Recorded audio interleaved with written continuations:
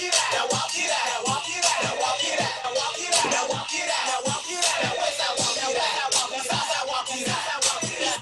it out, walk it out, walk it out. Welcome back to Dawn City, our 30th episode, August 31st, 2020.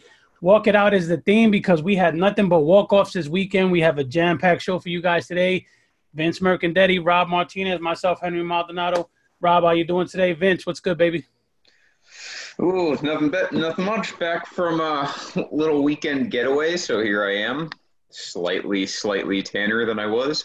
You're a little closer to being Puerto Rican, just a little. Yeah, I'm a little. It's like a Neapolitan tan. I'm like half red underneath because that Florida sun tends to move, and the umbrella stopped protecting me, and then I was done. Like 15 minutes. You're at the strawberry phase of Neapolitan. Yeah, I look almost bionic on the right side of my body. So here I am. It's wasting away though. That's good. How are you doing, Henry? I'm good, baby. I can't complain. We got a lot of things going on in the game. Trade deadline, Negro League week, people walking off left and right this weekend. Great series, some shitty series, exciting play, teams in first place we didn't expect. We have a lot to get to. A ton to get to. I don't know if I've ever seen that many walk-offs in a week. I didn't see a stat about it, so I have no idea. But, I don't know if I've seen that many walk-offs in a series with the Yankees and the Mets. Yeah, we're going to get to all that. There was a lot of fun around the league this week and a lot of highlights. This is going to, again, last week was a record setter for highlights on this show. This week's going to shatter that, so look forward to that. But let's get my favorite. We didn't get to 500 views last week, did we? Not to 500. We broke 400, though. So you guys need to do your job. I'm going to need y'all to get together. Let's go. Yep. I'm already getting destroyed in the comments. It was our second ever show over 400 comments. Now we're going to start shooting for 500. We thank you guys every week for joining us.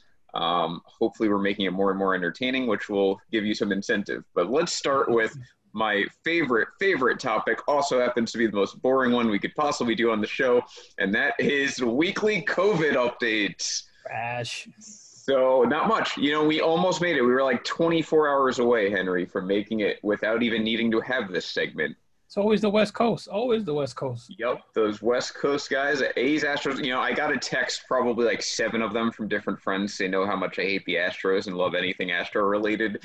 And I get the text that says, Astros game canceled because of COVID. And I'm like, hopefully the whole team. Like, that would just be great. Like, I've got no problem being like that. And then I find out it's an A's player. Yeah.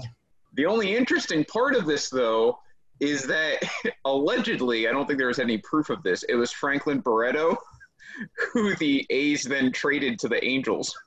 Yeah. So I don't know if that was like guerrilla warfare on the part of the A's, just moving their COVID guys to a division rival, but I like it. Yeah, I get it. Hopefully it infects the whole damn clubhouse. And yeah, that's savage.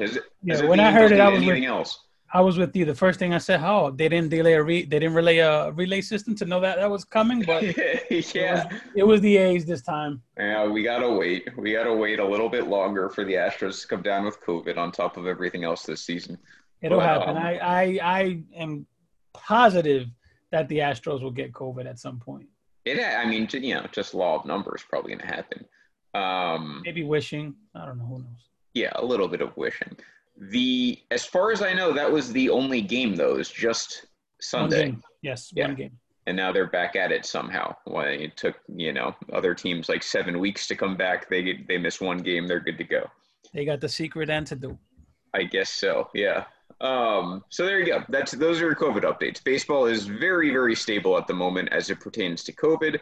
Not so stable, though, still with playing some games, Henry. We had a little bit of a different thing going on this week as far as canceling a game. Why don't you take us through that? Yeah, I'm anyone who's in Baseball Life. If you're not, you should subscribe to Baseball Life. But anyone in Baseball Life knows that Milwaukee Brewers started it, and a whole bunch of other teams decided to take the game off and voice their protests and solidarity with the Black Lives Movement. Not to be confused with the Black Lives Matters organization, because I think people confuse the two. It's a movement at this point.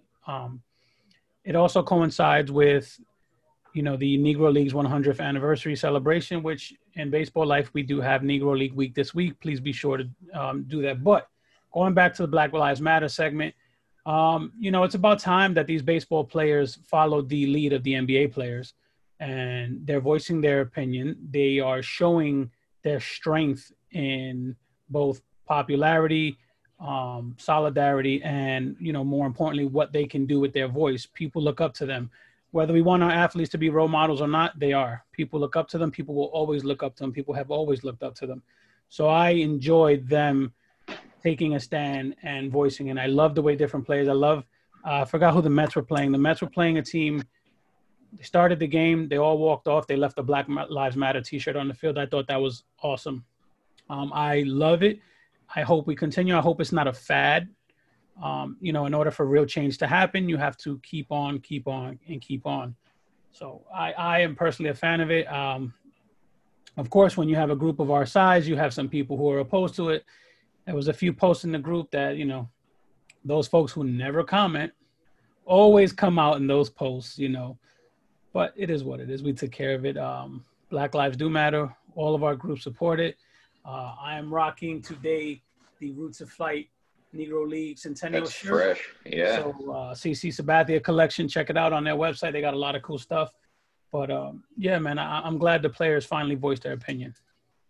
Yeah, and I think to speak to, you can guess where most of the walks of life come from who get kicked out of this group because they just don't get it. And, I can say, look, I'm an admin of this group. I've been an admin of this group almost from the beginning. I've been a member of the group from the beginning. We all were part of the Free Henry Brigade we won't get into. But, I'm also a straight white male. And, I don't want to go into it too deep. I don't think it's necessary. I know Henry and I, you and I have both voiced our opinions on this. But if you don't get it now that this isn't an attack on you, like as a white person, it is me as a white person talking to other white people. If you don't get it now, this is not an attack on you. It's not saying your life doesn't matter. I don't know how else to do it because, Henry, I moved to Florida like months before the Trayvon Martin situation. Mm-hmm. And Trayvon Martin lived in Sanford, which is about 20 minutes from where I was working at the time. I mean, that is greater Orlando, that's Central Florida area, right where I live.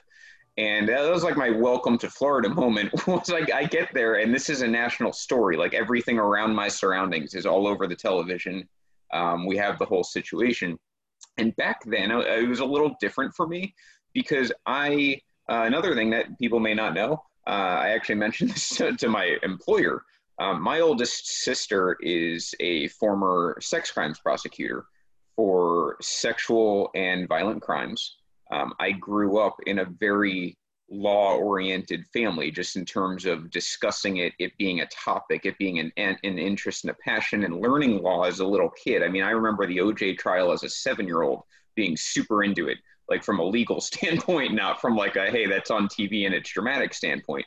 The reason I bring all of that up is maybe 8 years ago, when Trayvon's going on, I'm looking at that case and I'm saying I've got my own opinions on it. Like, I don't know that this is necessarily as big of a deal as it has to be or as it's being made out to be. I don't know if I agree with Black Lives Matter. All of that over the last 8 years has been something, as a straight white male with a legal understanding, that's gone through my head. I'm the first one to admit it. But as soon as something like the George Floyd case happened, that's a situation where there's no more excuses, right? Like I could look, you can bring me any of the 30, 40, 50 different cases now that have happened under this movement. And we can dissect them together and I could let you know why legally there might be an outcome one way and maybe emotionally it's different, but it doesn't matter. And I think that's the part that I got with the Floyd killing is it does not matter whether the police did right or wrong from a protocol or a legal standpoint. What matters is that a man lost his life. Yeah. And that it way too often happens to be looking like the other men who lose their lives in this situation. Yeah. And if you can't understand that, it's not an attack on police. It's not an attack on white people. It's not an attack on non-black people. And it's not an attack on the flag because that's the other narrative. It has nothing to do with America. It has nothing to do with socialism or communism or defunding police from a definition of we're not going to pay for police officers. All of that's made up. Mm-hmm. All it is saying that a man, no matter what he is accused of, because this is the other backlash we get all the time, right? Is George Floyd did this before he got killed, and so did this. None of that matters. What matters is that you can be a man who has not been tried by a jury of his peers in front of his children, walking down the street, walking around a neighborhood, maybe even trying to defend himself because he's scared, and you could be murdered, like straight up just killed right there. That's the movement to me now, and I think that's what more people need to understand is this isn't like a politically dividing topic. It shouldn't be. It's just quite simply recognizing not all of us have to walk through that every day when we have interactions with law enforcement. What you're voicing, and I'm going to use this phrase, and I know some people hate it, but what you're voicing is white privilege. Yeah. And, it's not saying that some white people don't struggle and white people don't understand. It's saying that you're privileged because you don't have to go through those things. There's just certain things you don't have to worry about because you are white. And I think when that term gets thrown out, it becomes a racial issue when it is a racial issue, but not white versus black. It's, hey, black folks are being stopped, harassed, and killed disproportionately than white people. And I think you can look at the root. You can look at the root for that, but at the end of the day, the correlation's there. It is not me walking around in neighborhoods getting killed by law enforcement. I've been pulled over, 6 times in my life. I was let off 5, and I was never asked to get out of a car, and I've never had a gun pointed at me. There are people, and this is the other thing I didn't realize, Henry, until the Floyd thing, when I really sat down and started talking to my black and minority friends, that they've had guns pulled on them, and they have been asked to get out of a car, you being one of them, which I didn't know until you had shared it. And they followed. They were compliant. Like, that's the thing. Unless you actually sit down and talk with an African American or a black person or a Spanish person, whoever it is, you don't realize that actually happens to like your buddy who you're working with, and he is from the same socioeconomic background as you. You don't realize that happens to them because no one's ever had the discussion without making it a political thing and a divide. But if you sit down and actually talk to someone, understand their perspective. Absolutely. This is the world we live in, and that's not right. So I think that you get 10 guys that look like me and 10 guys that look like you. The guys that look like me are going to have more of those stories than the guys that look like you. And something as simple as that just explains it all. Right. And I think MLB has handled it very tastefully, for the record. Again, not to get too preachy, I think that they have handled it tastefully. It hasn't been in your face. They've done little subtle things, and I thought what the Mets did with their game was a powerful message. The games only got canceled for a day, which I see a lot of people complaining about, but I think that that's all that needed to happen right now. Right. You can start talking about canceling seasons eventually if nothing changes, but this should be where we're at in this movement. Is like, players now have sent the message, we can control your escape. So get on board and understand it, or there's going to be bigger problems. I also want to address something. I know a lot of people take the route, if I take a day off of work, I won't get paid. Let me make this very clear. Baseball players are not employees. They are partners. They are partners with the owners. That's it. They are partners. They are not employees. They don't punch a clock. They don't work 9 to 5 like you and me. So people need to stop comparing themselves to baseball players who are partners and not employees. Right.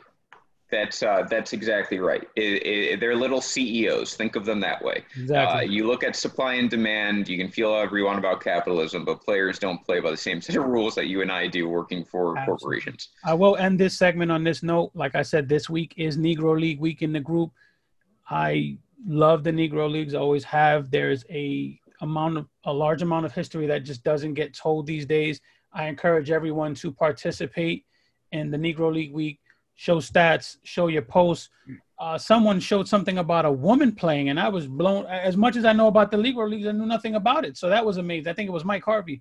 So, guys, please keep posting those things about the Negro Leagues, and I'm loving it. It's going to go through the whole week, so keep it going. What's next, Vince? I like that. Yeah, I just learned about Black Yankees. Couldn't be more excited. One day I will have my I have a Black Yankees hat that I should have worn today. That's cool. I had no idea. And they're in New Jersey. They were in New Jersey. That's me in black form 100 years ago. So let's get to let's change gears here. Back to modern day baseball. That is injuries. I don't intend for this to be a Yankee segment. Like, you guys have to understand, I know that this show is run by 3 Yankee fans, but we don't try to dominate the show with Yankee news. It just so happens when it comes to injuries, they have a market on it, and we have to cover that market, as responsible personalities here. In fact, behind the scenes, we're always like, hey, we can't be Yankee dominant. We have to, that's something that does get talked behind the scenes. But yeah, they are. I will say this: market team and they're a competitor, so we have to cover them to an extent. Fuck Ji-Man Choi and the 2-run home run he just hit. But keep it going. So I'm going to take that as Tampa on top. Yeah.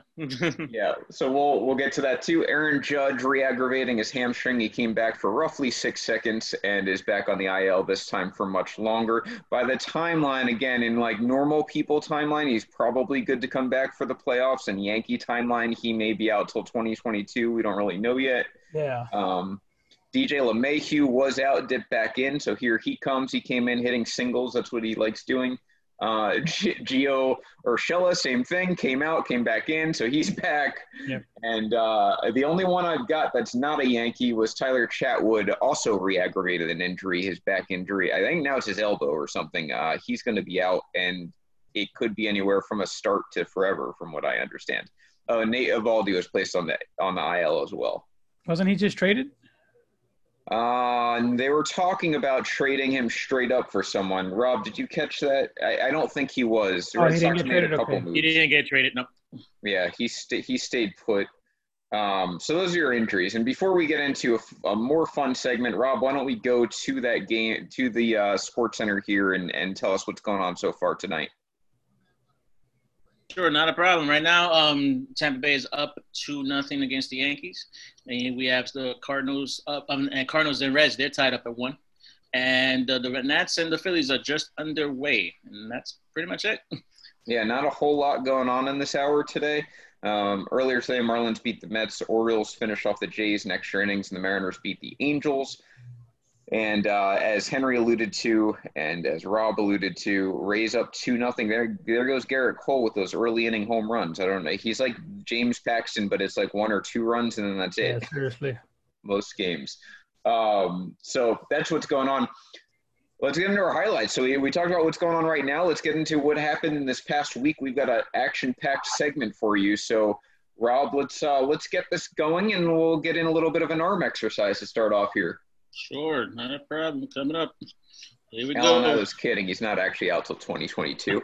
Let's get here. So this is the Phillies Nats 4-1 game. You could play it, Rob.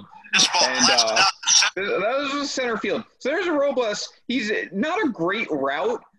He makes the catch, which is athletic enough, and then he throws that from the middle of the warning track for the double play. I've never, ever seen a center fielder make a throw that deep in my life, and you could see it on the reaction that just doesn't happen. It's just an unbelievable play by Robles.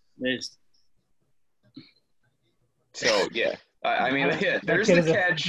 Again, not a great route. Like, I'll throw some criticism, but that throw makes no sense. Like, I don't know how that physically happens. When you're that athletic, you can get away with that route running. I guess so. Let's look at another arm, Henry. Why don't you take us through your favorite player here? My favorite player, not so much Nolan Arenado. You guys know how I feel about him, but I do laud his defense. I always talk about his defense and my man doing what he does. Rob, where are we, baby? Coming up. Look, I want you to look at this. Rob, there you go. I want you to look at this. My man was about 10 to 20 feet from the pitcher, which is already 60 feet, 6 inches from the batter. And he catches that like nothing. His reflexes are just absurd. Arenado's probably going to go down as the greatest defensive third baseman ever. I shit on him for his offense, but you cannot deny that man on defense. I don't know. He made that play look like nothing. Like balls just come to him that fast, like nothing. Whoa. That is pretty incredible. A really good defensive specialist away from Coors. Yeah. So let's get to our next one here. Here's a lesser-known guy. This is John Berti, one of my favorite scrub players. He playing for the Marlins. That's where you go when you're a scrub player. He's going to take second there. Now he's going to take third here. And this is all the same play. This is against the Mets. Berti now on third. So he's stolen second. He's stolen third. And then this is that's him taking third again. Yeah. And then here we go.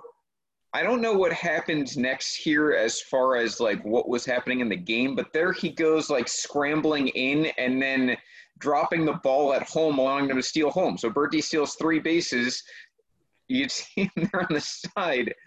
He just takes advantage of a lob. That's just heads up base running. What's funny is he was called out first, and then he went to the safe. Yeah, I catcher dropped the ball there. It was kind of reckless, but at the same time, I kind of admire just that adventure around the bases by John Bertie. If you're in fantasy, that was like your stolen bases for the week. He beat whoever you're playing because he got 3 in one turn there. Yeah, I did the impossible. I had negative stolen net bases, so that's impressive. Seriously. Next is my man Michael King. Big, tall Michael King on the mound, doing his best Thumbelina impression, just takes a tumble and spins. He does a hell of a pirouette, gets stuck in the mound, and just – he falls like 3 times in one clip. Yeah, I like that extra fall. Like he's well off the mound, and then he just falls again. Yeah, my man fell 3 times at once. It's just, you can't – that's white people balance. I'm sorry. Yeah, that's like me in a 2007 dorm room. kind of balance there where like the world's like sideways. I could not stop laughing when I saw that, man. So we're gonna stick with the Yankees here. This is a little more graceful. Thairo Estrada, one of my favorite low-key players. I've talked about him in baseball life before. That's him flashing some leather. It looks like he ate that ball, and then he makes the throw across the diamond too to finish it off. So Mets being victimized this week in a lot of ways.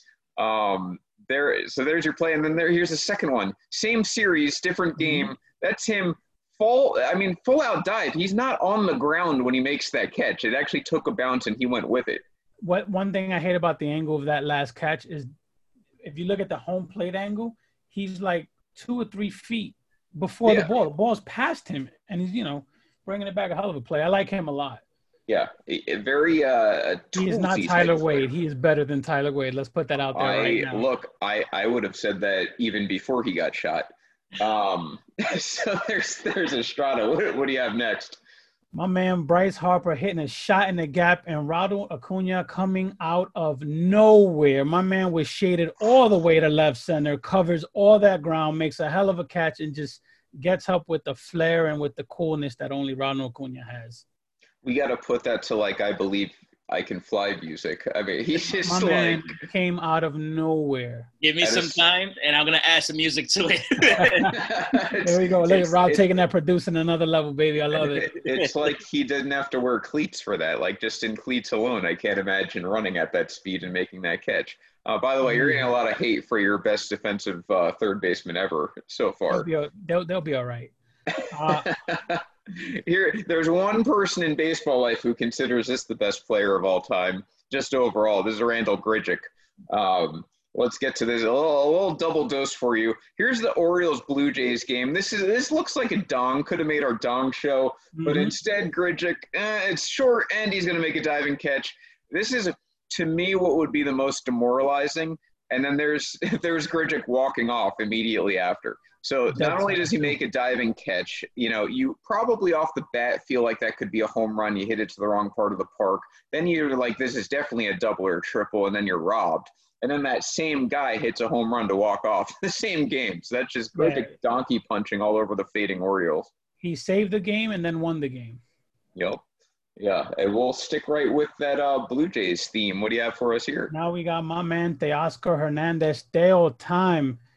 Nice little walk-off single up the middle. Well, actually toward left base. Where is he now? There you go. There we go. Yeah, Teo time. My man's having a hell of a season, man. He's a lot of Jackie Robinson walk-offs. Yeah, if you had Teo Hernandez, having 1,000 OPS, raise your hand, and nobody raises their hand. He's like the Max Kepler wing of fantasy players, though. No one ever drafts him, and he ends up being just a very serviceable fantasy outfielder.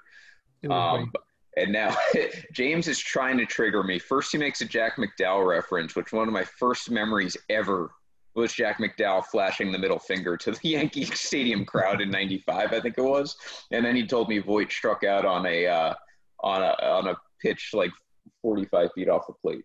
So, I don't like either. Now we go to one of the most fun teams in baseball, the Padres, who they had a hell of a comeback. They're down by 4 runs. Bases are loaded. My man Manny Machado singles. brings in two. What did he bring in two? Yep, brought in two. Then we have nope, there's a replay of it. Yeah. Right after him, we have my man Eric Hosmer, who I thought was done when he signed with the Padres, and boy, was I wrong. Mm-hmm. Here he is, right here, doing what he's supposed to do. He gets hit first. Well, wild pitch first. Did it hit him or wild pitch? It was a wild pitch. It was a wild pitch. Yeah, it makes it 7-6. Another one. It's 7-6. He ties it up here. Boom! There it is. Tie game. Gets on base.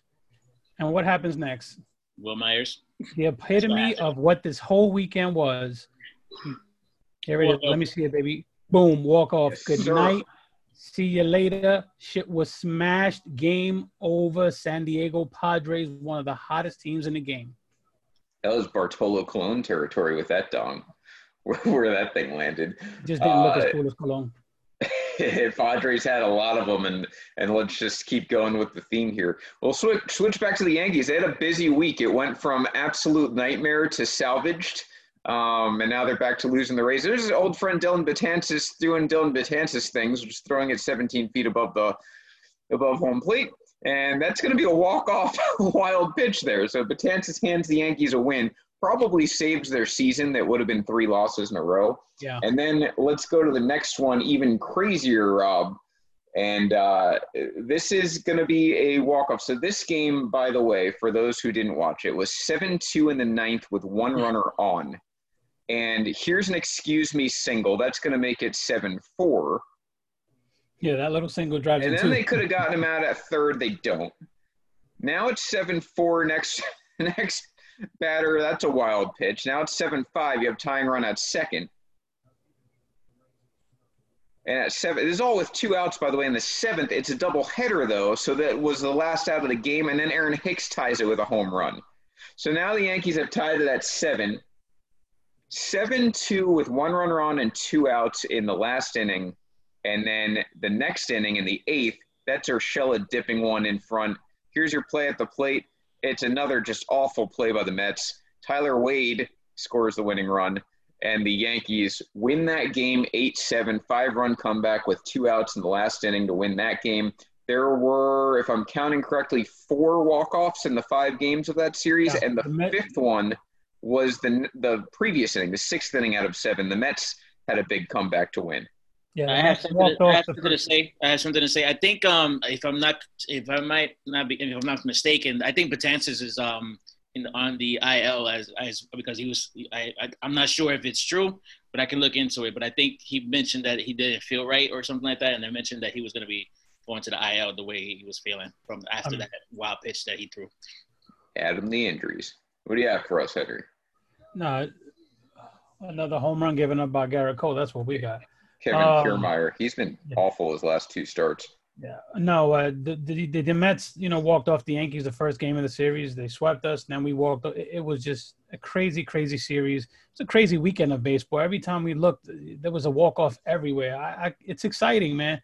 Anyone who says it's not excited for this season, they're full of shit. This season has been nothing but exciting. I have a complete 180 as it pertains to that runner on second and extra innings. I absolutely love watching that. I think it is so much fun. I'm not a fan of it, but I can live with it, I guess. I'm surprised that I'm actually more a fan of the 7-inning game. I love that too. Yeah, I think we need that for double headers. Now, I'll say it, by next year we're going to have far, far less double headers.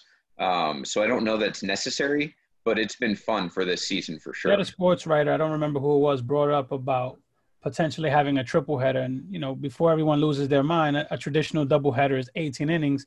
A triple header with 7-inning games would only be 3 innings more. So it's not that crazy. Yeah. I just got a confirmation from Betances. Yes, he's on the IL right now with a right lat tightness. Okay. So, add him to the list. That's you can't say that's unexpected.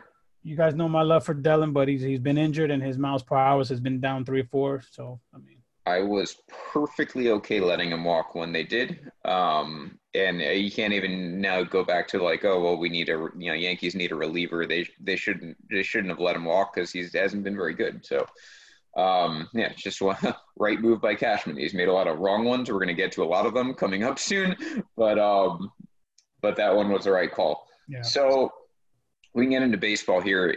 Just in general, we saw all those highlights. It was a crazy, crazy week. Tons of walk-offs. A lot of teams kind of moving places. When we left you Monday of last week, Monday night, the Yankees were a half game out of first. They are now 3.5 games out of first. They very well could have been on like a 9-game losing streak right now. If they didn't salvage some of those Mets games. They have not looked good. I mean, they're 19-13 right now. If the season ended, they'd be the 5 seed. They're 3.5 out. That's not a life, that's not a death sentence. We would be the 6 seed. 6 seed. Yeah. But they are losing to the Rays right now. It wouldn't surprise me if they got swept again, only because the Yankees have not looked very good and the Rays have looked unstoppable. I mean, the Rays have moved into the best record in the AL, which is where some of us had them. None of this is shocking. It's just shocking how badly they manhandled the Yankees head-to-head. So yeah, I mean, the Yankees have played. You're giving them a lot more credit. They've played like shit. Yeah, they looked awful. I mean, their 3 wins have been by that much. Their 3 wins were the first game of the last 10-game stretch and the last 2. Right. And they look like shit. And like you said, they could have easily lost both games to the Mets. Yeah, and they blew both games against Atlanta. They blew the first 2 games, a doubleheader against the Mets. Literally 4 consecutive blown games with a bullpen. That was after being swept by the Rays. So it should have been, or it was 7 losses in a row at one point, and then they won the last 3 against the Mets, 2 of them in dramatic fashion. And here we are. Now they're back to losing to a good team. So that's it has not been pretty for the Yankees. They don't look very good. We're going to get to the trade deadline in another segment, but that's been the AL East. So complete flip-flop. Rays in total control. They look like a legitimate World Series contender, legitimate pitching staff. Everything seems to be going well for them. The Blue Jays have snuck into not only the playoff picture, but they are 1.5 behind the Yankees going into today. They lost, so they will not reclaim. So they won't get second place even if the Yankees do lose today. But then we've got the rest of these standings here. The thing I want to concentrate on, Henry, is the AL East has been nuts. For those who have not been paying attention, White Sox have won 8 of 10. They're in first place now. When we left you, the Twins were in first. I think the White Sox were in second, and the Indians were in third. Now the White Sox are in first, the Indians are in second, and the Twins are in third. So complete movement in that AL Central. And honestly, all 3 teams are super exciting to me in their own way. And they're very good. I mean, and I'm going to go back to what I kept saying about the White Sox at the beginning of the season. They were going to be fun, and they've exceeded that fun, man. Those guys are mashing. They're pitching. They're going for it. Cleveland's damn good, and Cleveland has some amazing pitching, but they did trade one of the best players in the game today. Let's see how that hurts them. I know the clubhouse chemistry thing, but you still gave away one of the better pitchers in baseball. White Sox in first, give them credit, man. I didn't expect them to be there. So they're there now. They're 8-2 in their last 10. They're just smoking the cover off the ball. So, kudos to them, man. And that division is indeed crazy. I had Minnesota winning, but they're only a game and a half out, and they're in third place. Yeah. So, the Tigers, for what it's worth, are 500. They're only 4 games out. So, I mean, that's how tight it is right now. A little more than halfway through the season now. We're in, like, the last 40% of the season now. I think the thing that surprised me about the White Sox, I knew they'd have a good bullpen. They had kind of a sneaky good bullpen last year, and I knew that I liked a couple of their starters. All of that is still true, but their offense, every single member in that lineup is gelling together. And, with Robert, with Eloy, like, there were at least wait. Who was that before Eloy? Robert. And yeah, I mean, some of those younger guys, you just don't expect them all to break through immediately. And they are. I mean, they're mashing, and it seems like they're feeding off of each other. So that offense is lethal. I still would not – I'd be a seller if I was talking about them in a playoff format. But maybe not that first round. And if they win the division, kudos to them. They've put themselves in a really good position. We have this debate all the time about, what a manager's worth these days. And a lot of people think analytics run everything. As you know, I hate Aaron Boone's guts. I hope he gets COVID. I hope he just gets caught saying something racist and nasty just so he can be fired. I can't stand that. That would be fantastic. But you can't give enough credit to what Rick Renteria has done and keeping these guys together. And it's just proof that when you get a baseball guy managing a young team with a balanced amount of veterans, a good manager makes a difference, man. Yeah, absolutely. With young guys and with veterans, it really, you've got to be able to match it. You have to be able to match your manager to the talent around you. You know, like a Joe Madden was great in a certain circumstance. He's not so great in other circumstances. Correct. Joe Girardi is great in some circumstances, not great in other circumstances. Okay. Aaron Boone, to my knowledge, is terrible in all circumstances, but especially terrible when he's given a World Series caliber roster and he's asked to make smart decisions. Aaron Boone's best attribute is he can speak. That's it. Yeah. And usually not truthfully. So even that has some flaws. You remembered something I said when we first hired Boone. Before we knew what he was going to be, I said, you don't hand the keys to a Ferrari to a new driver. And my man has dinged up this Ferrari. There's dents, tail lights busted, shit is smoking. It looks like shit right now. And Aaron Boone, handing it to Aaron Boone was not the same as the Red Sox handing it to, say, Alex Cora, because Alex Cora had management experience, just not at the MLB level. Aaron Boone hadn't managed his way out of a paper bag. He's given a roster that was going to win 100 games on cruise control. I could have managed that team to 90-something wins, no doubt in my mind. Yeah. You know, maybe Boone would outmanage me a little bit with his analytics team. You could set your roster. You know, it's like being given a fantasy roster that has already won. I say, I've said it in the group before. You give Joe Girardi this same team, Joe Girardi probably already has a title. Yeah, and Joe Girardi is doing a lot better than what Boone is doing right now. And the Yankees are in first place right now. Yeah. If Joe Girardi is managing this version of the team, I have no doubt. Like this isn't Yankee fans making excuses for underperforming. If you watch Aaron Boone day in and day out, and we try and remind you as much as possible as far as his decisions, we have an entire segment in honor of his decisions. You would understand exactly how much this man hurts the franchise, and he could take Marcus Timms with him. Dude, I had Met fans texting me and sending me messages like, oh, shit, you guys are right. This guy sucks. And this is just from a series of them watching him in a series, making head-scratching moves, putting players in shitty positions, rookies in clutch situations to fail. This dude just sucked, man. I had dudes texting me like, yo, he's worse than Mickey Callaway. I don't know if he's that bad, but he's bad. He's really bad. I thought it was hilarious. I didn't want to say anything or respond earlier when our listeners thought we weren't going to bash Aaron Boone this episode. Oh. That was adorable. Nice try. It's always going to happen. It's going to always be there. You can always rely on that. Even if it's not in the rundown, somebody's going to get something in. Right. And you look like that 6-run comeback, that 5-run comeback was the perfect example. Yankees bailed him out. Like half the time he makes a terrible decision. Renee's in the comment craziness. Renee's in the comment section. So remember, Renee, it's coming, baby. It's coming.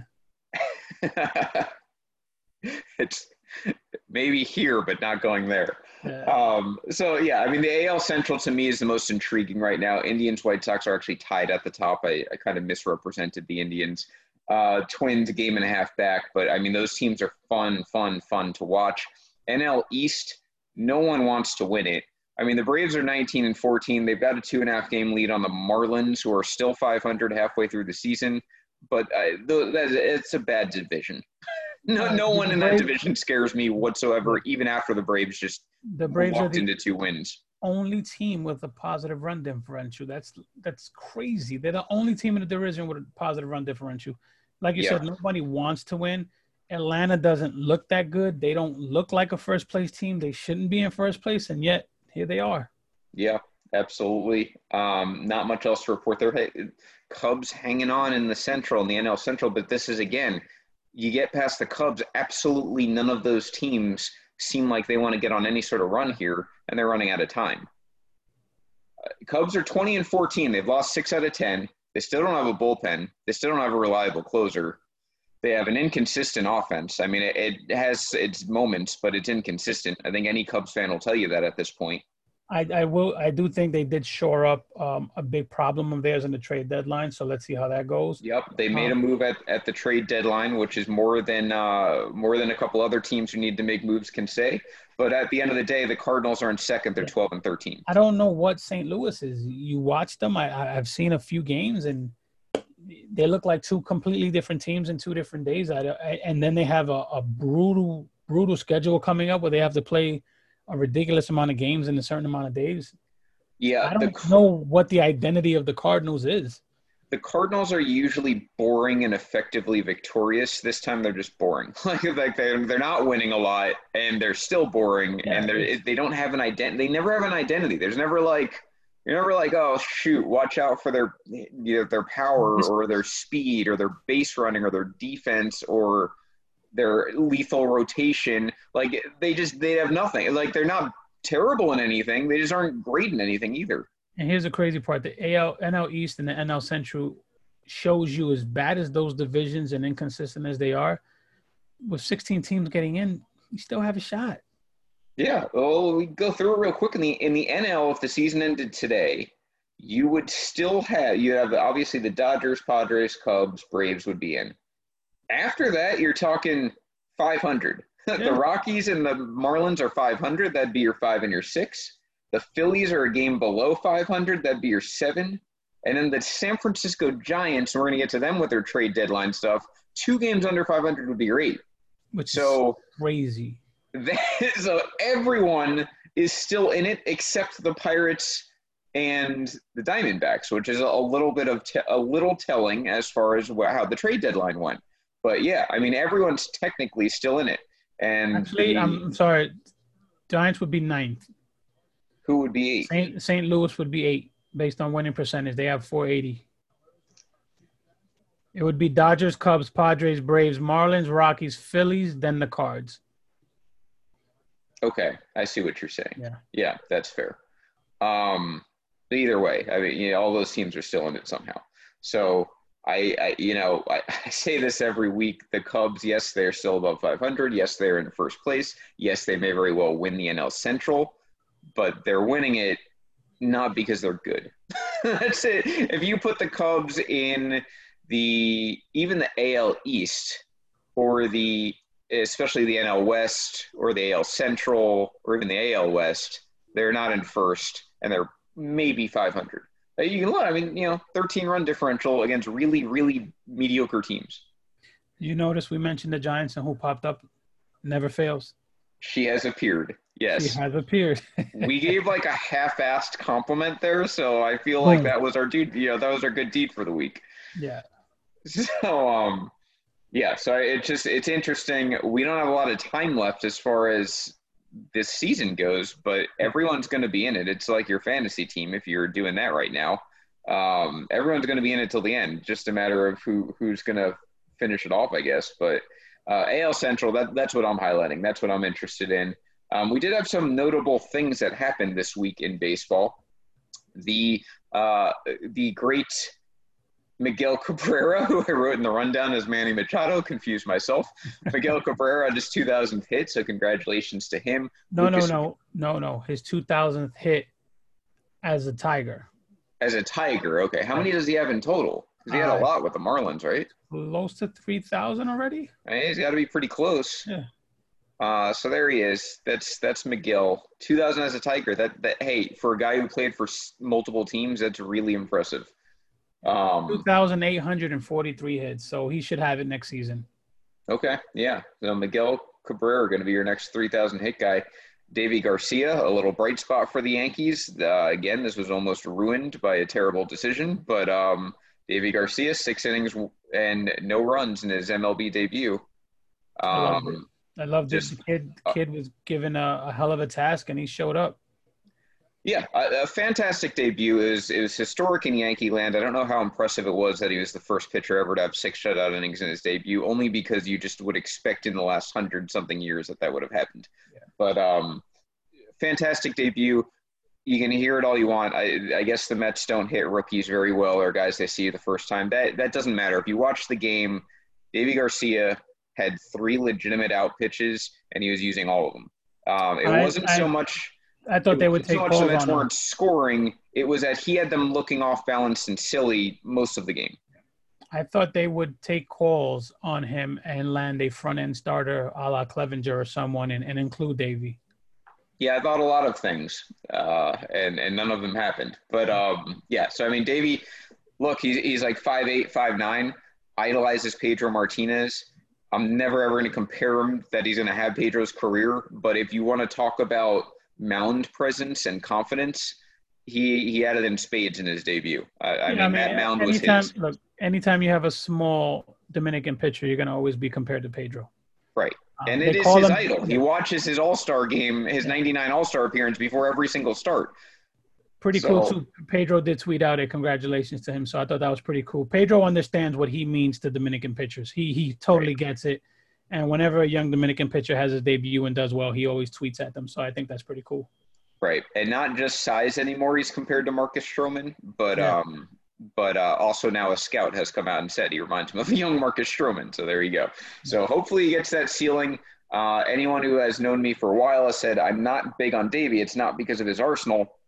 It's just because of his frame. I don't see him as a long-term starter. The odds are very, very unlikely he can sustain it.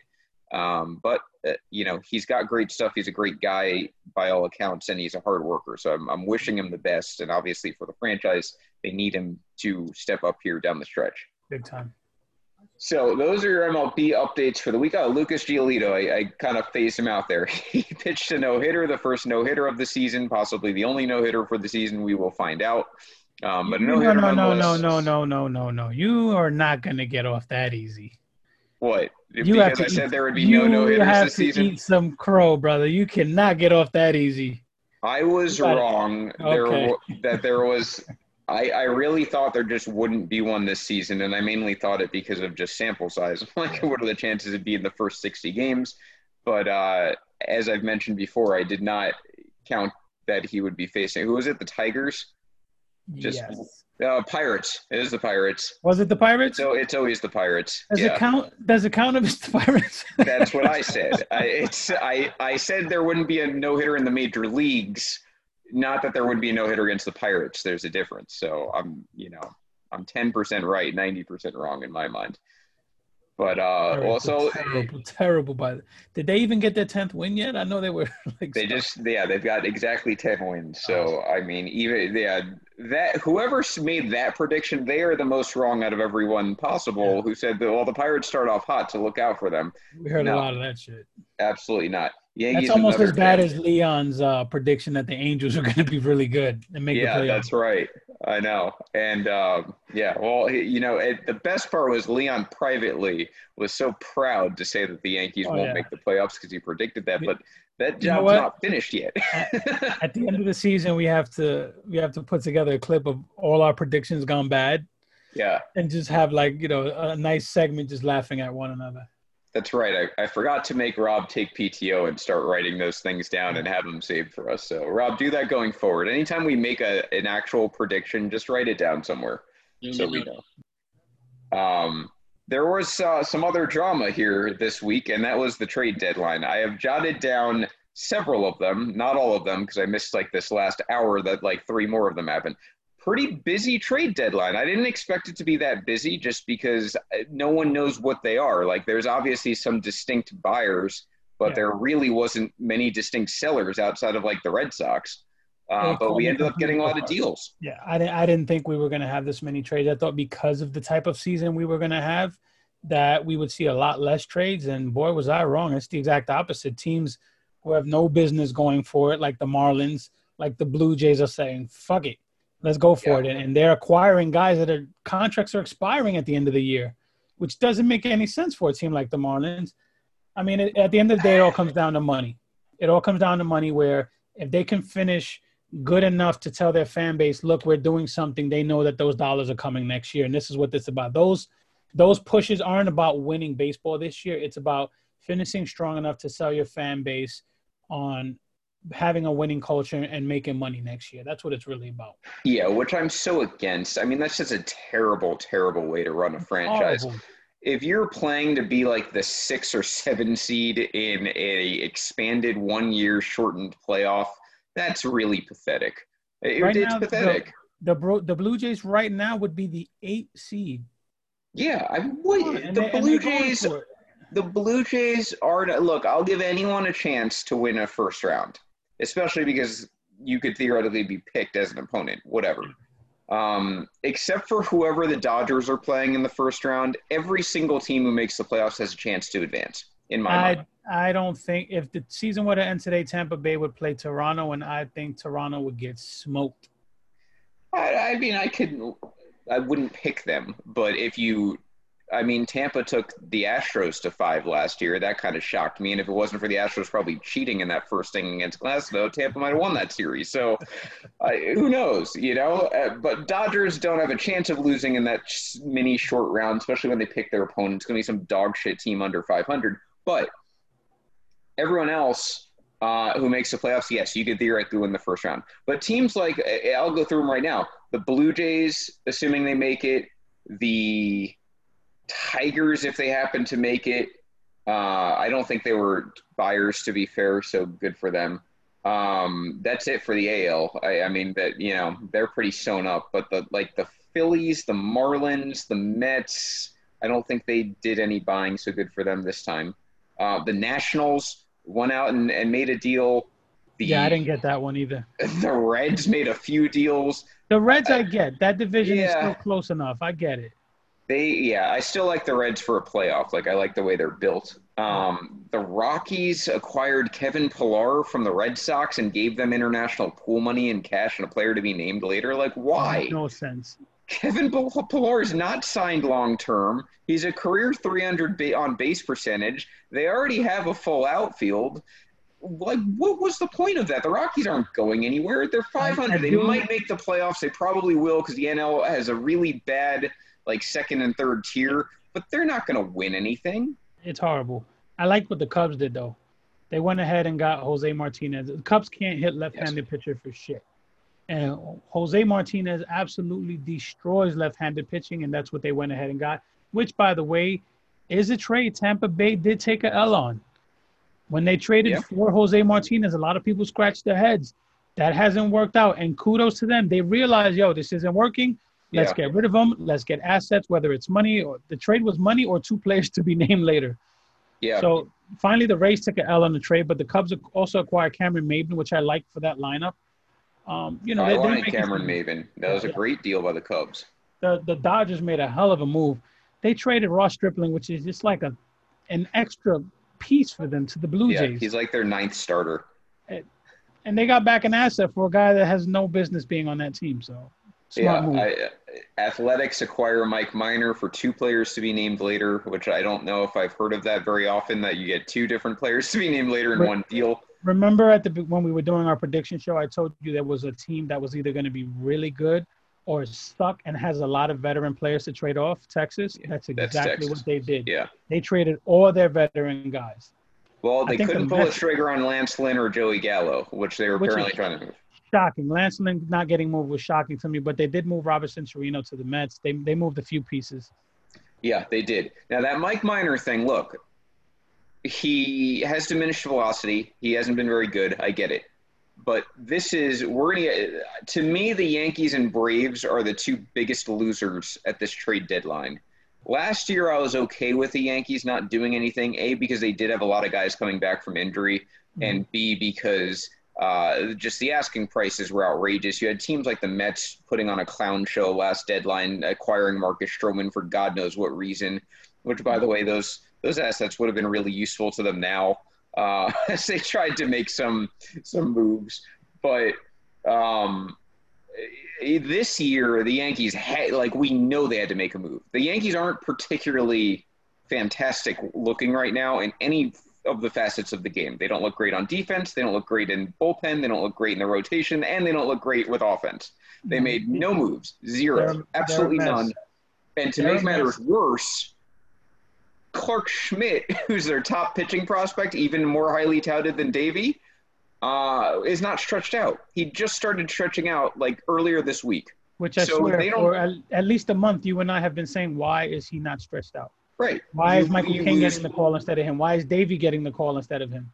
Yes. James Paxton, as soon as James Paxton went down, which we all knew was going to happen, that was the time to have Clark Schmidt start his career.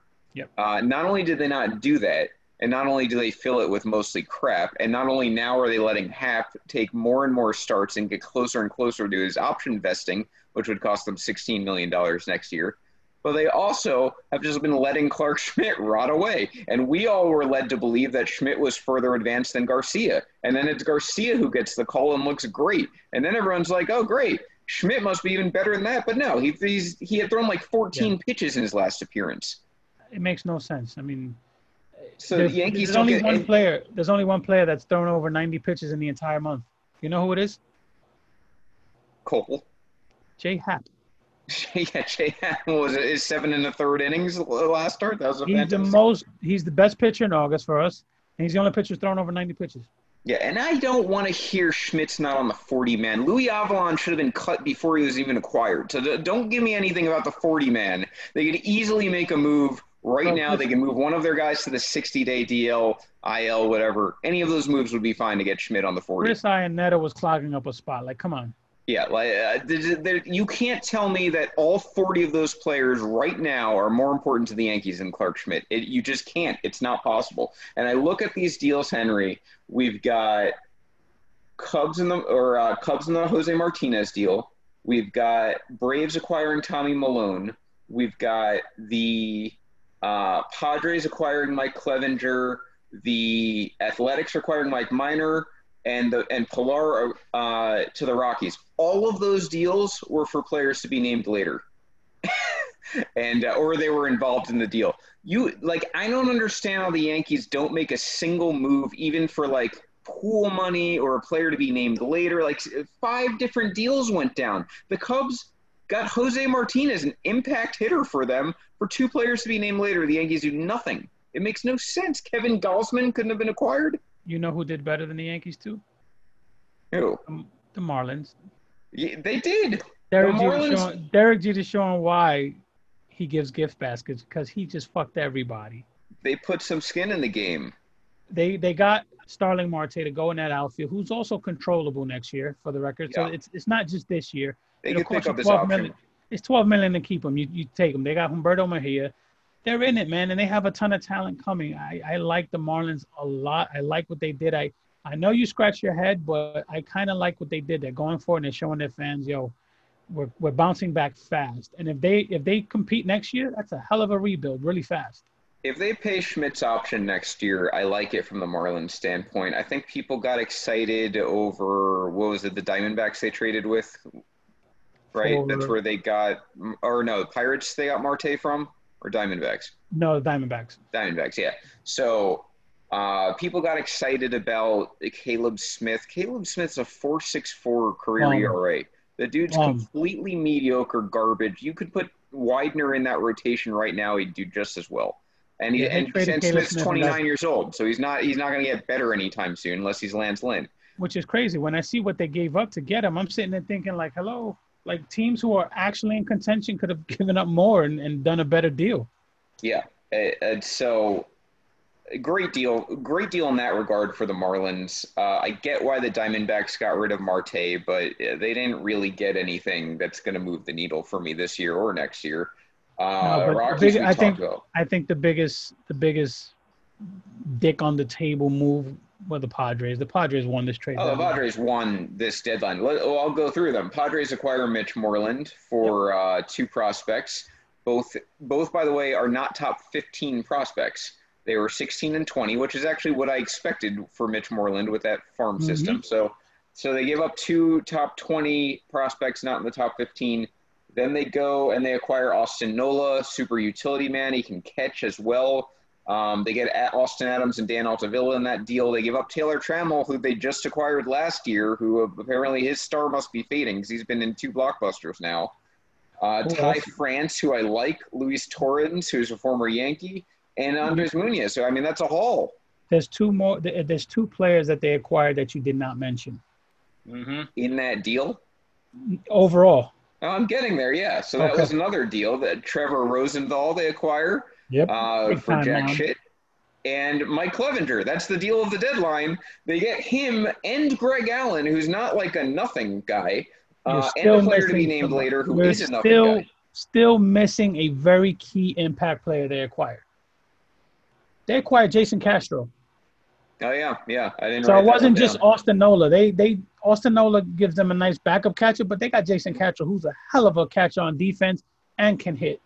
Yep, they added two players there. They added Clevenger. They added Moreland, who are both going to plug right in. Josh Naylor goes to the Indians, and Cal Quantrill goes to the Indians, and Austin Hedges goes to the Indians, and then two prospects on top of that.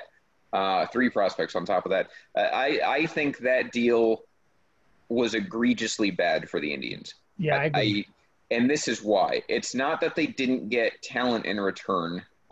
Two of those guys, I believe, are top 10 Padres prospects, which the Padres farm system one is the great. top 5. Okay. They didn't acquire any of the top 3 of the Padres prospects for Mike Clevenger. I don't care if you have 10 prospects coming back to you because you might lose some to the 40-man. Yeah. That's a loss for the Indians. You didn't get Mackenzie Gore.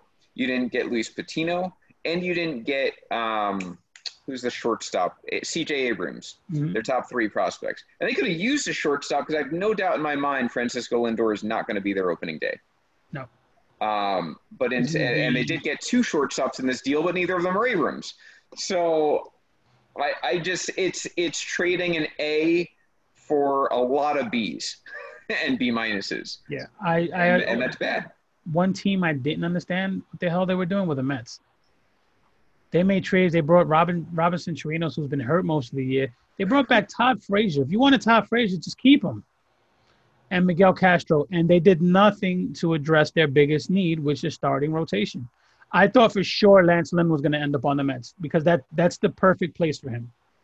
I thought Lance Lynn would end up there, and Lance Lynn ended up nowhere. Yeah, if only the Mets, like I said, had a couple of pitching prospects highly touted that they could have moved at this deadline and gone for it. In a year, by the way, way more realistic for them to make the playoffs because it's an expanded playoff. They didn't have the assets. They don't want to part with the assets, and I can't imagine why. Padres hit an absolute home run in this deadline, and a lot of teams shit the bed.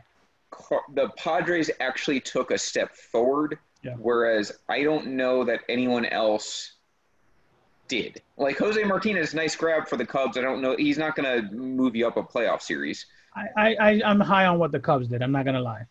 I like it. Like I said, that move alone ran circles around the Braves acquiring Tommy Milone, who got destroyed in his first appearance last night, and the Yankees doing literally absolutely nothing.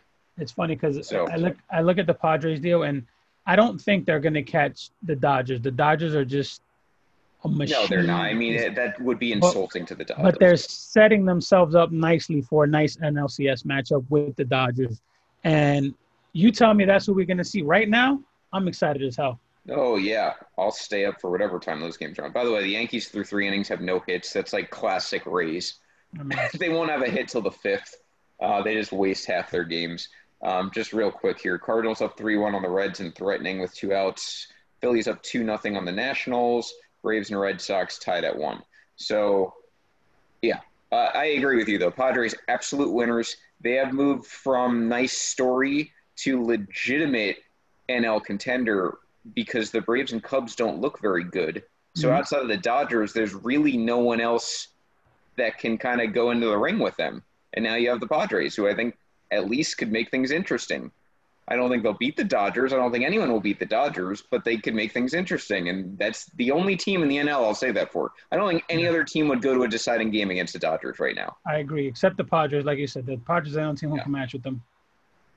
And on the AL, I don't think this deadline really affected much. Texas kind of losers for not moving Lynn, but he is still controllable beyond this year, so it's not like an awful thing.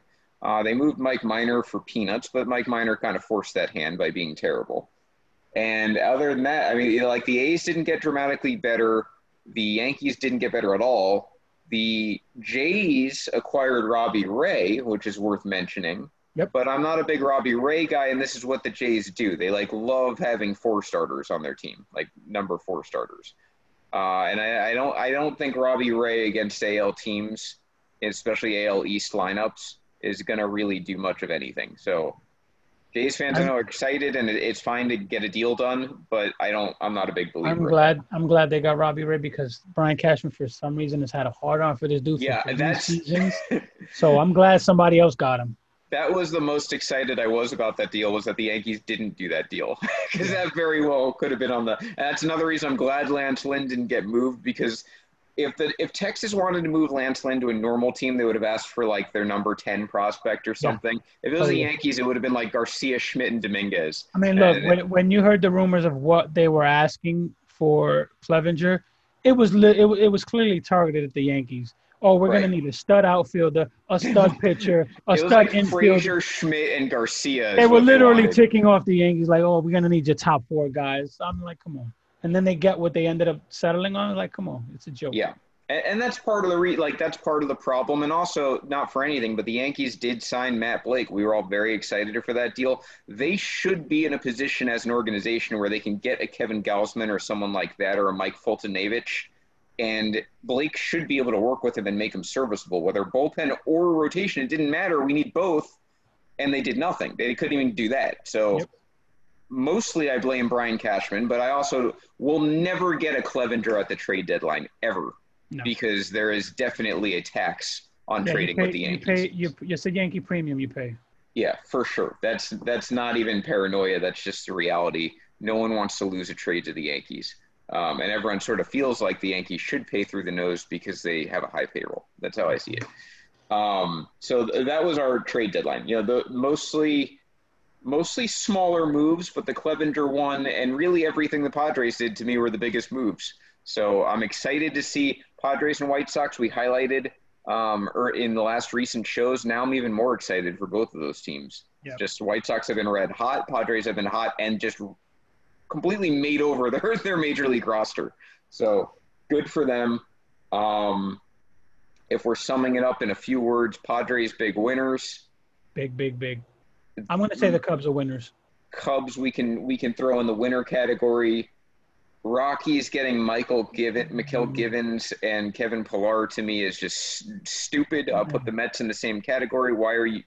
I'll put the Giants also in the same category. All of you guys should have been sellers. This was a great time to take advantage of the market. They weren't. Yankees and Braves, huge losers to me for other reasons because they didn't make a deal and they really had to. So there's our trade deadline. I just saw that the Angels did move Brian Goodwin. I wasn't sure they were going to move him. They did move him. They did. I can't remember where. It was like the same. Went to the Reds because the Reds clearly need another outfielder. Yeah, Reds got him, and the Reds also signed someone else. I can't remember. Bradley. Yes, thank you. Yeah, just totally weird. That was the same second Cameron Maybin, by the way, also got signed, and it was like. Both of those times, I was like, oh, Yankees should get Goodwin or Maybin, and then they were both gone like 5 seconds later. Speaking of idiotic decisions. Remember we were talking about earlier in the season the Yankees should have found a way to keep Maybin on the roster? Yes. I don't regret that decision at all. I loved Maybin last year. I wanted him and Scooter Gennett. I wanted all offseason. They did nothing. They could use both of those guys now. Yep.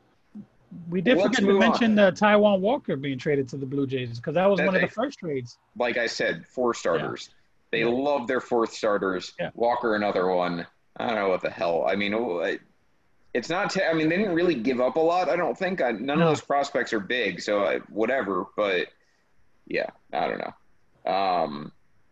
Let's get into some other idiotic decisions. We've actually mentioned or at least alluded to both of them already, Henry. So why don't you take us through Boneheaded for the week? Oh, man, Boneheaded Play of the Week. The first one we're going to go with is Brody Van Wagenen. My man Brody, man, I don't know how this got released. He leaked a phone conversation. I don't know if it was there was some reports that it was the Wilpons and not Manfred. I don't know.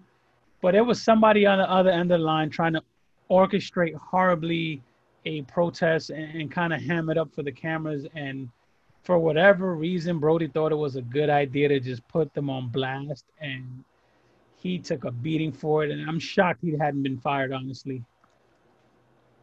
Yeah. What do you think about that? Brody, Mets fans might disagree. They tend to have, they have a lot of allegiance to their guys until they're fired. But Brody has not worked out. Yeah. That's how I see it. It's bad. And the other one is Boston Red Sox outfielder Kevin Pillar. Bruh, you see what's going on. You are a white male. there's just sometimes if you don't agree with it, sometimes you just got to be quiet. And he was taken to task because of some comments he made about the team supporting Jackie Bradley Jr. The exact quotes are, "Is it more important that we uplift Jackie because he's the only one, as in black player?" My answer would be no. I think it's more important we uplift everyone in this room, AKA all lives matter. Just fucking buffoonery, just absolute buffoonery. You left out, though, the biggest part of this story for me is that this isn't the first time Kevin Pillar just said something absolutely idiotic, which blows my mind. I mean, it's Kevin Pillar. He's an idiot, great defender. He's just dumb everywhere else. Yeah. And then, of course, he got his PR. He got his PR people, together, and they issued a video apology, which at the end he signs off. Black lives do matter to me. Always have, always will. Fuck out of here.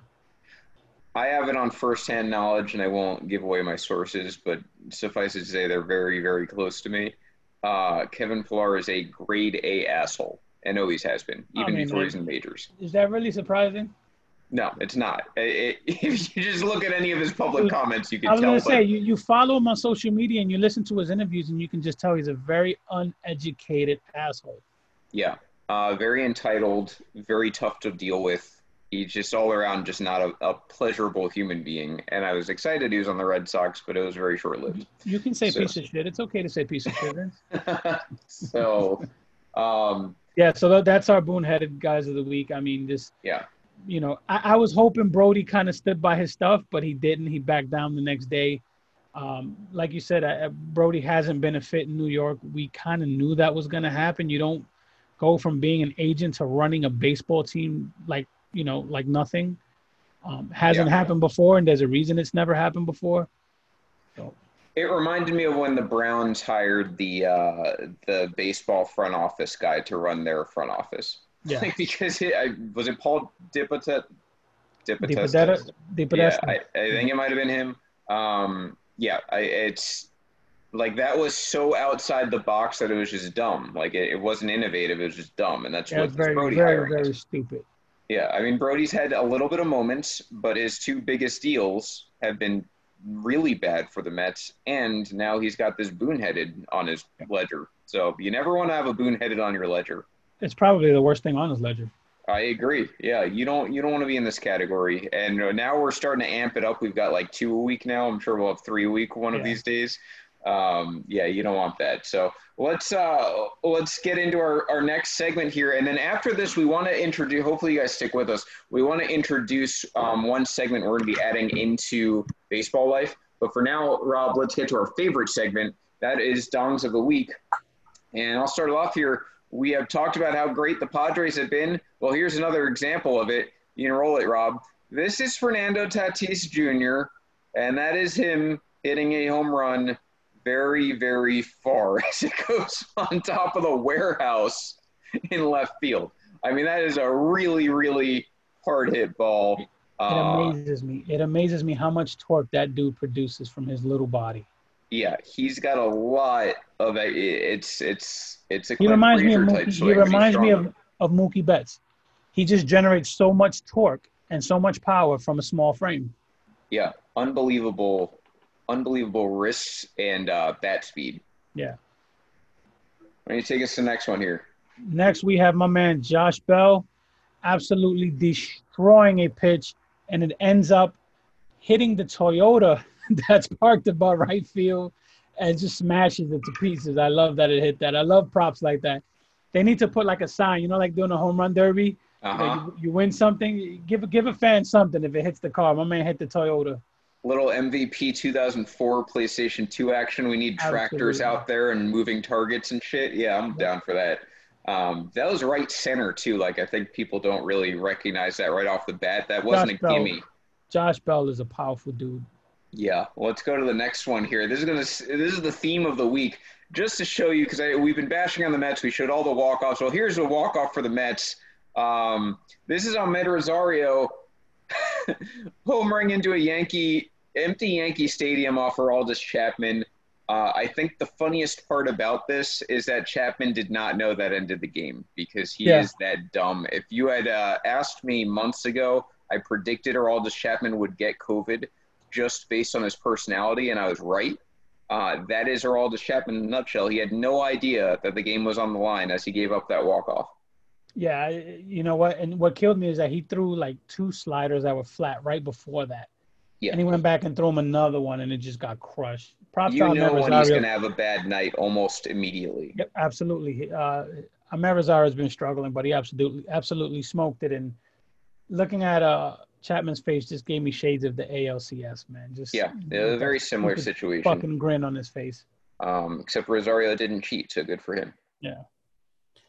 Next, we have my man Yasmani Grandal. Like I said, we had a weekend of walk-offs, and here's another one. Absolutely tattoos. That ball looks like a pop-up, and it just keeps going and going and going. If I'm not mistaken, that ball was something like 453 feet or something ridiculous like that. Just absolutely tattooed that game. And like I said, another walk-off, which was the theme of the week in MLB. That was weird because I thought it was going to go super far. Then it looked like a pop-up, and then it did go super far. Yeah, it looked like a pop-up to me. I saw it. I thought, that's, okay. Damn, and that shit just kept going and going and going. Oh, like a weird jet stream. Let's keep it with the White Sox, Rob. Give me another walk-off. Why not? Most exciting team in the AL right now. This is Luis Robert Yard. That's a walk-off 3-run dong for him. And that's game. Ugly uniforms. And it's so insulting to be next to the Royals, who have like one of my favorite uniforms there. But it is a walk-off dong, and we do appreciate those. So White Sox with a little back-to-back action. I think when you swing that pretty like Robert, you can wear whatever the fuck you want to wear. Yeah, in that case, yes. Next up, we have my man, highly touted prospect. Angel fans been waiting for him. My man, Jo Adell. Not 1, but 2 home runs and in the same game. So, yeah, Jo Adell, that was the first one. And here's the second one. Oppo, left field, right field, 1 each. So, Jo Adell, welcome to the major leagues, baby. Getting off the mat in style with 2 home runs. There you go. Let's go. This is my notorious favorite fantasy sleeper guy. I always argue with a friend of mine that he is so much better than his fantasy stats. He scores a shitload of runs. This is Jesse Winker. We haven't been able to give the Reds much love because they haven't been able to sustain winning streaks. But Jesse Winker sustained a great week. This year he is hitting 1 home run. This is off Milwaukee. And who hasn't homered off Milwaukee? Seriously. Winker with a glorious beard. I really like those sharp red uniforms too. Here he goes again. Oppo. That's going to go. It's the same. I mean, it basically, yeah. Same location. Yeah, almost same location. It's almost an identical shot. Yeah. That's a 2-run shot. 2 home runs in the game. And then he's going to go. I think we have 1 more here, right, Rob? Yeah, 2 more, actually. 2 more. So here he is. Maybe the next day. This is off the Cubs. It's going to tie the game. That's a big shot off Hendricks, too. Mm-hmm. 3rd of the week. Did that ball land in the glove? Yeah, it did. It did. It landed in the glove. It did. And then there he is. So this is also against the Cubs. One of these was a 2-home run game. He had 4 home runs on the week. Jesse Winker discovering power this year. I think the last I had seen it was him and Luke Voit, right, leading their league in OPS. Luke Voit has taken over. So, yeah, they lead the league. Luke Voit 1, Jesse Winker 2. Who had that? Don't sleep on Winker. Yeah. Let's move into our last one here. What do you have? Next is Manny Machado, the underrated signing. The Padres gave him all the money. They gave Hosmer money before. They knew what they were doing. Manny Machado just absolutely killing baseballs this season. There's the first one. Dead center field. Loving it. Still got the cool trot. Look at him. He knew he hit it. Mm-hmm. Everyone loves to hate him. I love me some Manny. There's the second one. That one he had his little flare on. You saw the little look carrying the bat. Look. Man, to turn on that pitch, man. He tattooed that shit, man. And then the third one. And then there's the third one. 3 home runs in 2 games. They played a doubleheader. I love the changing uniforms. Love those camo uniforms. Manny Machado, doubleheader, 3 home runs. And real quick, I want to mention the Dodgers. Dodgers broke the MLB record for most home runs in a calendar month with 57. Absolutely absurd. Yeah, they averaged almost 2 home runs a game. What's crazy about that is that they broke last year's Yankee record. Yeah. So, yeah, dongs galore, and we have one bonus one for you. Only because Nick albino in the chat demanded it, and we happen to have it on hand here. This is Gary Sanchez back from the dead about once every 2 weeks. This is him coming back from the dead. You can roll it, Rob. I have it on sound as well because I love the call. Oh, so, yeah. Give us some sound here. I'll just preface it by saying game on the line. Look at the scoreboard. Driven deep center field. Going back, McNeil. Looking up. See ya. Oh, did he need that? A huge pinch hit grand slam for Gary Sanchez. And the Yankees lead 5-1. A very typical Michael Kay dramatic call. You say what you want about Michael Kay. I love his dramatic calls. I think that, there's definitely some things about him that I could see why it annoys people. I love Michael Kay. Eventually you'll see how much. But that was a good call. I agree with you, Rob. And that was a Gary Sanchez. I didn't realize how far that went live. And now just looking at the replay, I realized it was about 450 feet. Yeah, he had 458, I think was the exact. 458, yeah. So that was a bomb. That put the Yankees up 5-1. Boone pulled Garcia for no reason, and the Yankees almost blew that game too, but they did hang on to win. Yeah. So those are our dongs of the week. And now we want to get into a segment here. This was actually a grassroots campaign run by one of the members in our group, Mike Harvey. He's a huge souvenir collector. And he basically, you might have seen the group, you might have seen the thread. He had the idea that maybe we should start sharing some memorabilia in baseball life.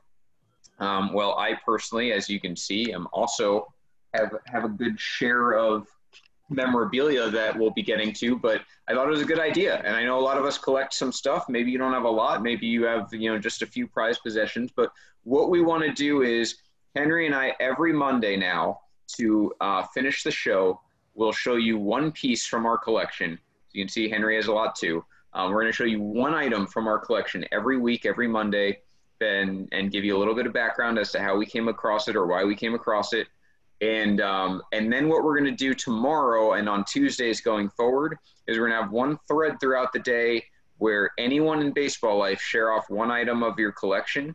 And we'll just do that every week. Share off one item, little show and tell, little story behind it so we can all see each other's collections. I think it'd be cool. It was a good idea by Mike.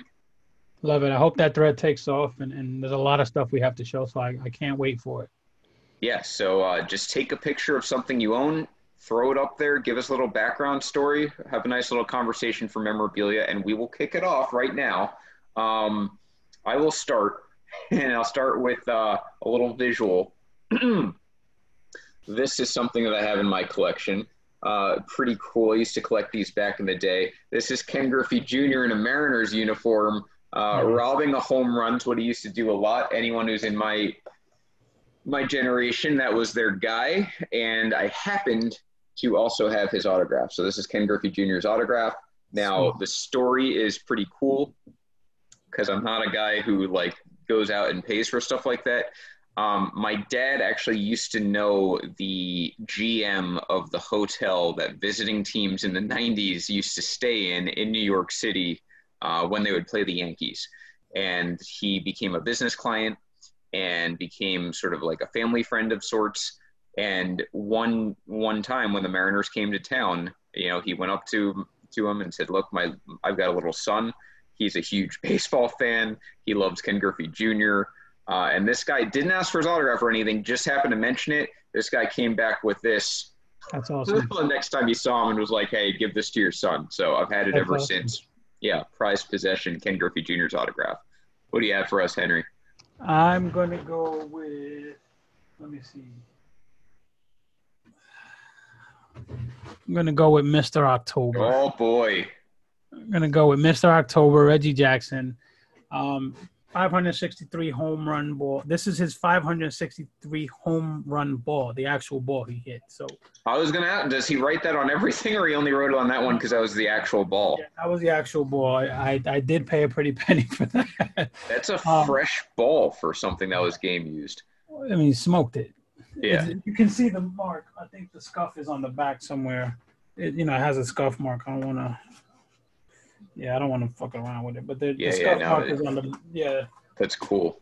Yeah, I mean, for me, look, I don't come from means. We grew up really poor. I end up loving baseball. My son and I have a big affinity and a big relationship with sports. So a lot of this stuff I'm collecting just for my own personal use, but ultimately it's just for something for me to pass down to my son. You know, I have a few balls, a few bats.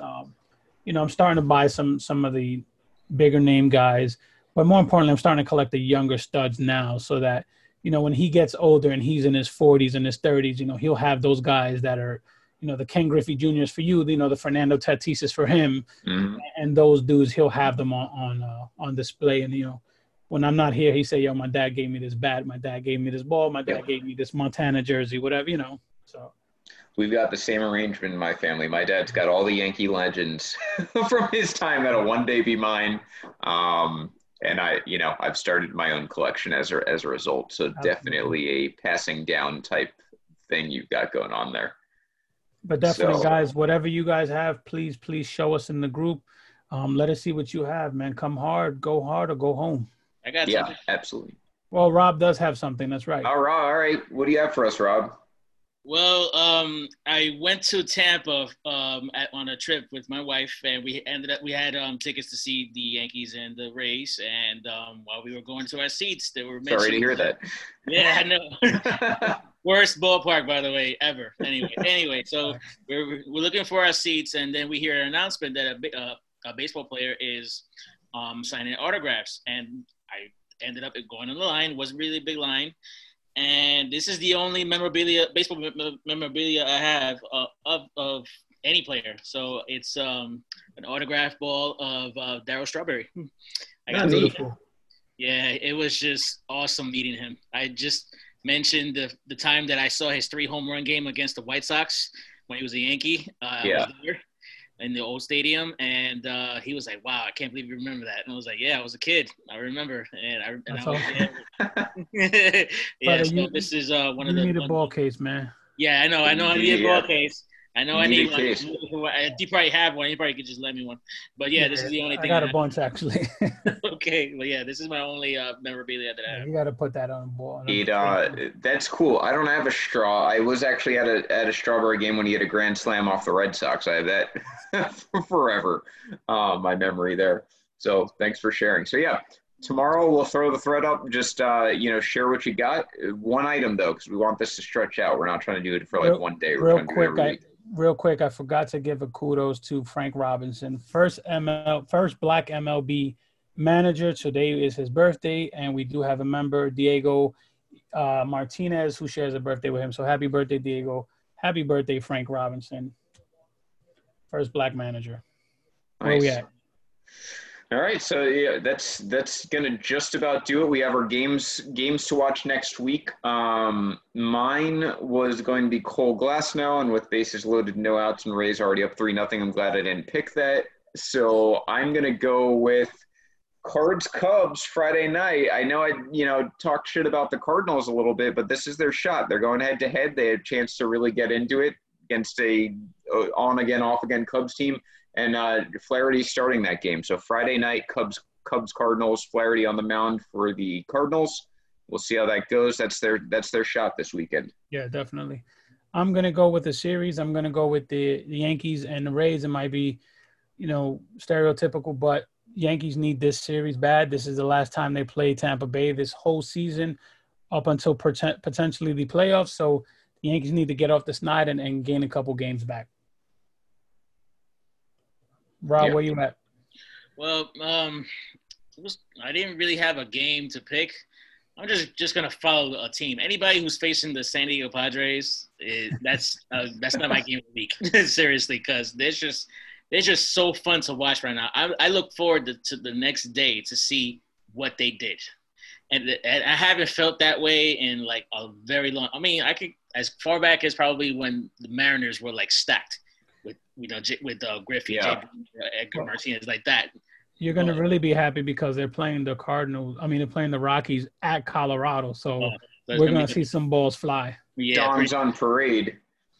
Yeah, that's going to happen. All right, good. Yeah, so yeah, definitely. I mean, look, now Padres even more revamped. Definitely a reason to watch them. Yeah.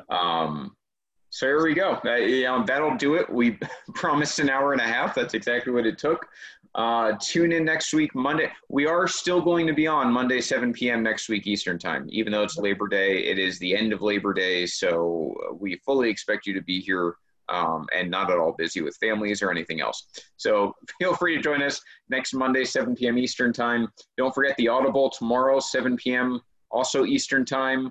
That's Football Life. If you're not in Football Life, you like football. Football is about to start soon. Now would be a great time to join it. Randy Hammond, Matt Bushnell coming at you Tuesdays at 7. And then, of course, Total Bases is our other Baseball Life podcast. They do fantasy baseball. So if you're into fantasy baseball, that's a good show to tune into. They're on Sunday mornings. Just look out for them. I think it's like 10 a.m. maybe.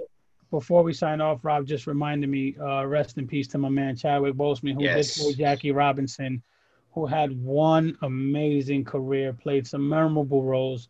Black Panther, Thurgood Marshall, James Brown, huge, huge, huge loss. We're talking about it in the Pop Culture Life group. If you're not a part of that group, click and be a part of it. So Chadwick Boseman, rest in peace, brother. This has been Dong City. Have a great night. Dong City, bitches.